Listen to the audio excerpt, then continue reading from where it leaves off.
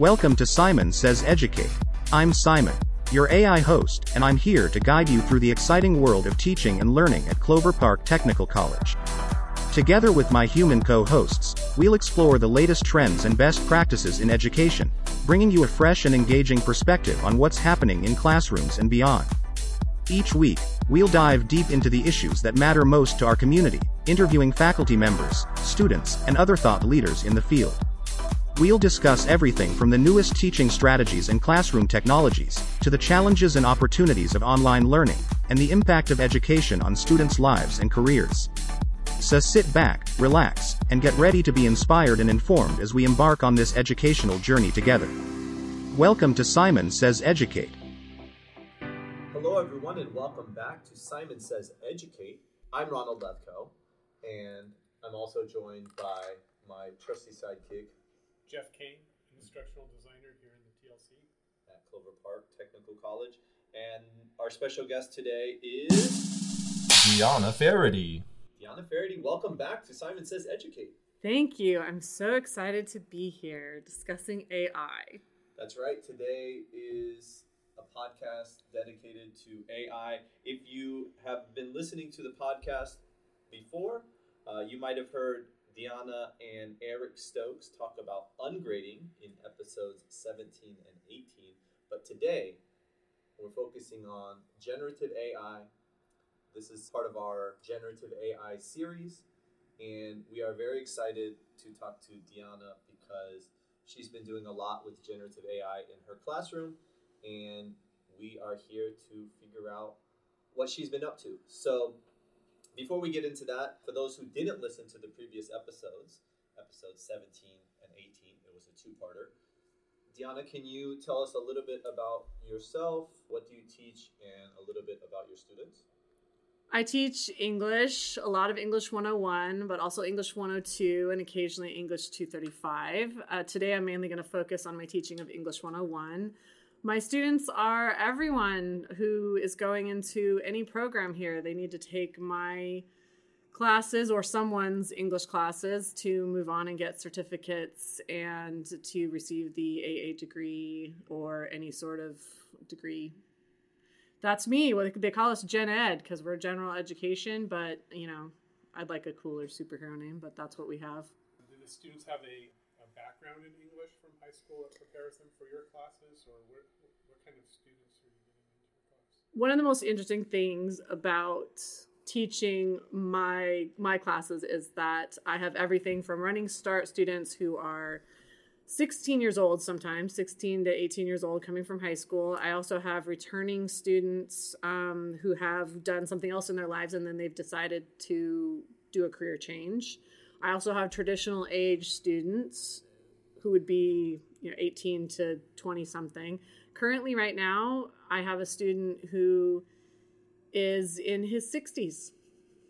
And he sits next to students who are 17 years old. So it's one of my favorite things about working here. So we want to get started talking about AI. So we've heard you've used it in your classroom. Can you give us a brief overview of what you've done with generative AI in your class? Okay, so AI for English has freaked a lot of people out. I want to start there, especially the people who teach English 101 or teach essay writing of any kind. There's the big scare that it's going to create cheaters out of students. And I wanted to, show that that's kind of a myth or it doesn't have to be that way. So I did my class this quarter, and this is the first time I've done it, where I used AI as a tool to write an essay. And I used it for everything from brainstorming to thesis writing, to paragraph structure, helping with sources, and pretty much everywhere we could use it, we used it. And I also had them read essays that were AI written and talk about the shortcomings that they have. Not that AI isn't great, but that it doesn't create a fluent, wonderfully descriptive essay. And we also used it to summarize works and then talk about what the AI might have missed. And that caused some interesting issues when I tried to get the AI to summarize some things and it didn't want to. Can you go into more detail? I mean, we're here to just really sure. deep dive into what you've been working on. There's a short story by Amy Tan called Fish Cheeks.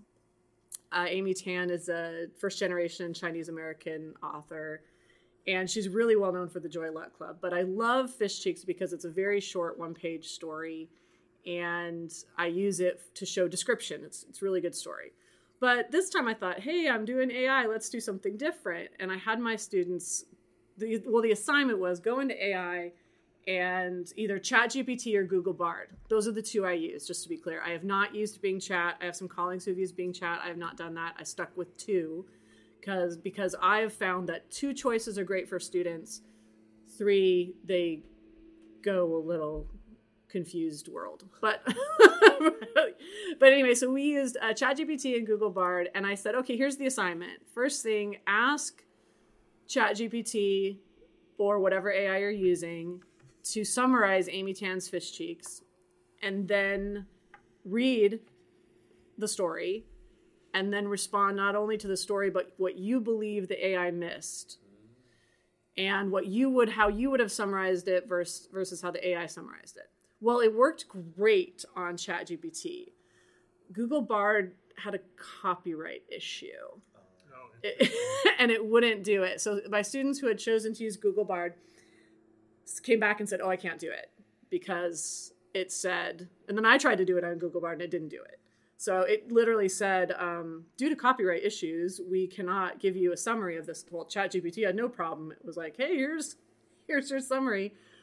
And interestingly, later, I did a similar thing with a very, very common TED Talk that most of us have seen called In the Mind of a Master Procrastinator.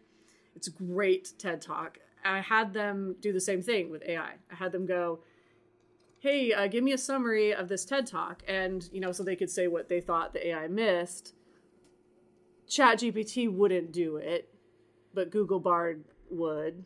So it was very strange. Oh, they switched, yeah.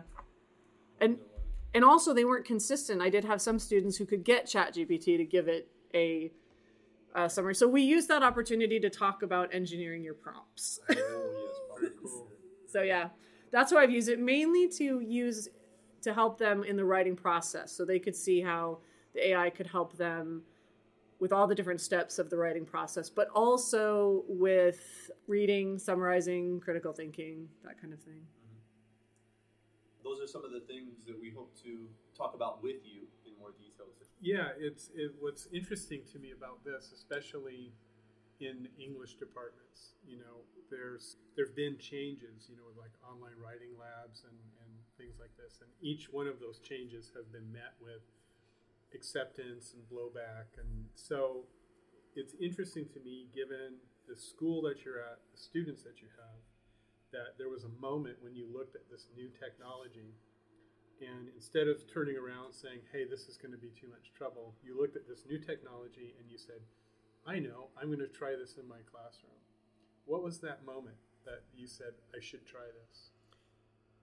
Sometime during that AI conference we went to, first of all, we saw a lot of presentations on how people were using it.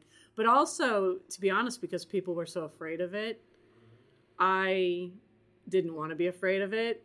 And also, it reminded me of back in the day, this is how old I am, my very first couple of years of teaching, online teaching was becoming a thing. Like it was in your base model, you would get this kind of pit of nothingness in the online world and you would have to figure something out. I think I had a theme where I could choose between purple or raindrops like in the back, but there was nothingness. Everybody, and I worked at Tacoma Community College at the time, and everybody in my department was like, this is terrible. This is going to do terrible things to education. Everyone's going to cheat if they take online classes. And I was, just out of grad school. I was 20 something. And I was like, I'll give it a go. And it actually really helped my resume, to be honest, from a selfish perspective. It helped me get a job later because I knew how to do online and hybrid. And so when AI came out, I heard all the same stuff. It seemed like everybody was saying almost exactly what they said for online education. And I thought, well, this must be another thing I should learn how to use. Yeah, right. done this dance before. Okay, so we went, for those who weren't aware, a couple of the people from Clover Park Technical College went out to Florida over the summer for an AI and higher education conference. I thought we learned a lot from that, and we've been bringing the things that we've learned from that conference back to Clover Park Technical College. I want to focus on critical thinking because, as we all know, it's one of the main 21st century skills that we want to teach, that we want our young students to know, and just people in general should practice that, especially in this day and age where you can have a video of a person saying something and you don't know if that video is even real. It sounds like them, looks like them, but they can do crazy things with deepfakes now. So, what adjustments have you made to keep your focus for your students on critical thinking in the classroom? Well, critical thinking's a huge deal for me. I find actually that it's lacking now in cancel culture and in everything else that we have. I think that critical thinking is huge. So I'm going to say I don't know if I've folded the AI as much into my critical thinking world. We talk a lot about bias, and I do have them look at their own bias. And I did this. I said, let's have the AI write a paragraph about climate change. I picked something broad, but maybe that wouldn't get people into fistfights. And I said, let's have the Google Bard write a paragraph about climate change. And the very first thing that it did was write a kind of a leftist paragraph about climate change, if you want to go that way. And then I said, okay, so let's read this. Does this sound right? And because I gave it no other instructions, I said, let's write a paragraph about climate change. And I said, okay, so what does this tell us about the AI? If you don't give it any instructions, what is it going to do? Okay, well, it's going to go more toward this side. But then I said, okay, well, let's ask it to write a paragraph from the perspective of somebody who is not believing in climate change, or not believing that humans are impacting climate change is really what you, and then it gave a whole other thing. But that's pretty much the most I've used the AI, I think, with critical thinking. I have some bias assignments that I look at and that I use, but those tend to be more hands-on group work, that type of thing. But that one assignment that you're doing where you're having the students analyze a summary to see what's in and what's out, that sounds like critical thinking to me too. Yes, I think my motivation was to constantly encourage them to question what the AI is giving them. And I will say that was part of my reason for diving into the AI for English anyways, because it's not like they, aren't going to hear about AI and they're immediately going to think, oh, I can use this to do, my assignments. But if you show them, here's where its limitations are. Here's how it can help you and be a great tool, but here's where its limitations are. It's programmed by people who believe a certain thing, or it's going to lean a certain direction if you're not giving it more specific parameters. So, kind of hopping on that topic, have you run into any instance where you feel like your students have been using ChatGPT for either cheating or plagiarism or something like that? Not in this quarter. Okay. However, spring quarter of last year, I'm pretty sure I had a student who gave me a ChatGPT essay, and this was before I knew anything about it because we hadn't gone to the conference yet. I hadn't looked into it. I hadn't been sparked or interested or anything like that.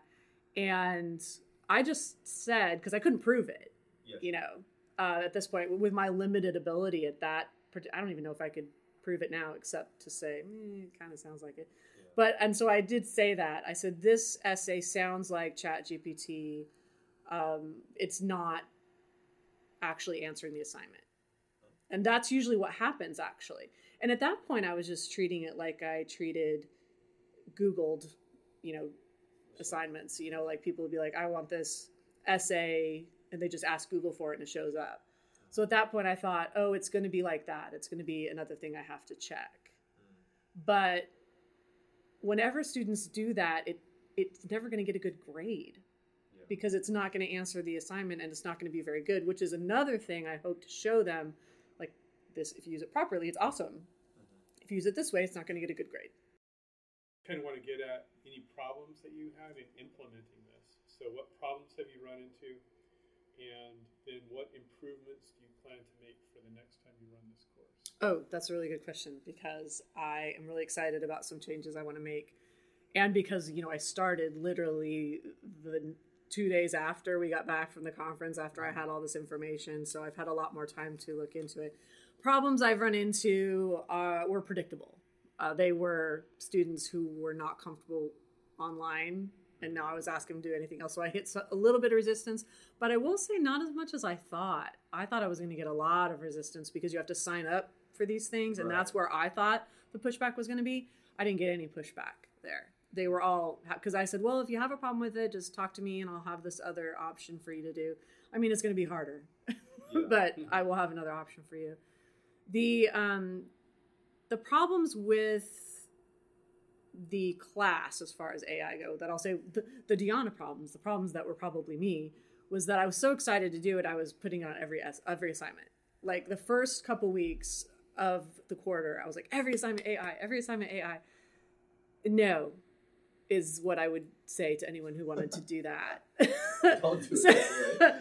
I found that one AI assignment, and then sometimes it was two, but I usually have at least one assignment that's not connected to ChatGPT or to Google Bard. The things I would do differently. I had this great vision in my head, actually, and if everything had moved perfectly, I think it would have been great. But I think I will have more hard copy connection to the AI. Like I will have them do a portfolio, like you suggested when we were talking about that before, Jeff. You said, oh, they should do a portfolio, and that's completely what I'm going to do, because I had the big picture thing of, okay, week one, we're going to do brainstorming with ChatGPT, and we're going to talk about prompt engineering to get the best brainstorming. And then I had them reflect on, is this brainstorming better than the stuff you do yourself? Or, what were the positives and negatives? And then we worked on thesis statements. We worked on introductions. All of that was ChatGPT. In my mind, it was very clearly all connected to this big essay they were writing at the end. But by week 6, I was getting questions like, are we still on the same topic? Like, is this what we're doing? And I think that next time I do it, I will have a cohesive type folder, or so I will start from the beginning and say, we are going to be on this journey that starts here and goes here. And I want you to have hard copies of things, because another unexpected aspect of using AI was more handouts in class. I did not expect that, but when I had them do things like, okay, I'm going to have you write an introduction or a hook, maybe just part of the introduction. Then I'm going to have you write, check in the AI for a suggestion, and I'm going to have you write that down. And it just became easier to give them handout steps to follow than just be like, first do this, first do that, or next do that. But next quarter, I think I'm going to go for more of a cohesive, portfolio, 3-ring binder, something. Which is kind of funny that I've gotten more technologically advanced, and then I'm coming back to some paper. Well, I think they go hand in hand. Yeah, so that's that. It's kind of the balance of the balancing act of technology. But I also want to say, one of the massive benefits of AI that I did not see coming, that I would not know was going to be a thing, was having it help me create grammar handouts, punctuation handouts. Yeah. Like I need because no one goes into English because they're like, I love commas so much, I want to spend my whole career talking about commas. No one does that. I mean, future English teacher, maybe. Yeah, I'm like, I love Shakespeare. That's why I studied English. I love Shakespeare. And I love storytelling. And I like writing. And I believe there's power in turning your thoughts into writing in a way that other people hear what you have to say. And that's what I feel that I give the students. But they still do have to know some grammar and punctuation. And I don't have to make up sentences anymore. I just say, hey, ChatGPT, hey, Google Bard, I need a 15-page worksheet that emphasizes commas after introductory phrases. And it's fabulous. And it just spits it out in Yep. like 2 minutes. Yes, pretty much. Seconds. And I do, like I tell my students, I do have to look it over because sometimes it might come up with a weird sentence. But in general, that was something that has been a huge bonus with the AI that I did not see coming. Yeah, it's helping out with work for you. Mm-hmm. Yeah. Helping out with work for you. Because, you know, I've never had one of those TA things I've heard about. Right. I don't have that. No. Sounds nice. Sounds I know. glorious. And then people be like, oh, doesn't your TA grade your work? No, I don't know what that is. We'll have to build that. That. I don't know if you've seen anything about GPTs. I know there's ChatGPT. Yes. Everything is a GPT. Yeah. Just what you went over in the meeting a couple weeks ago or last whenever. Yeah, that's right. Yeah, and there was someone also at the conference who did that, who talked about how to create a GPT so it'll read your things as a TA or read it as an editor or something like that. But no, I haven't worked with them. I honestly, my whole experience with AI since we left the conference has been English 101. Like, how can I make it work for English 101? Because I did start with no lead time and actually had a different course set up and went, no, I'm going to do this differently. Wow. So I lean in. But very, very interesting and I think useful for the students as ChatGPT becomes more prevalent. More people are finding out about it. I mean, for us, it seems very ubiquitous, but there's some people and I say, oh, I made this in ChatGPT, and they go, what? Yeah. What did you do? But Dionna, I want to go ahead and stop there for our podcast because it was nice to hear from you about what you've worked on in your course. Jeff, do you have anything else that you would want to ask? Oh yeah. I think it's really important that I really appreciate you coming in because, you know, from the Teaching and Learning Center, we deal with a lot of this theoretically, but just hearing from people who are actually using this in the field and working with students, that's the real invaluable thing. But I'd also like to add that if you're listening to this podcast and you're interested in Dionna's work or in generative AI and would like to learn more, we have a few things coming up, including an AI Faculty Institute over the summer, so keep a watch out for that. Summer 2024. Summer 2024, right?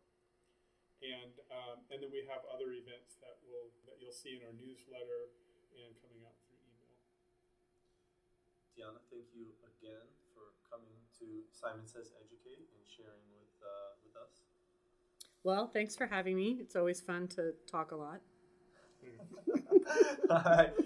And that wraps up another episode of Simon Says Educate. Thank you all for listening. We'll see you all next time. And that wraps up another insightful episode of Simon Says Educate. Thank you for joining us today as we delved into the fascinating world of teaching and learning at Clover Park Technical College. We hope you've enjoyed the conversation and gained valuable insights to inspire your own educational journey. Don't forget to subscribe to our podcast on your favorite platform, so you won't miss any of our upcoming episodes. Remember to join us again next week as we continue to explore innovative strategies and share inspiring stories from the CPTC community.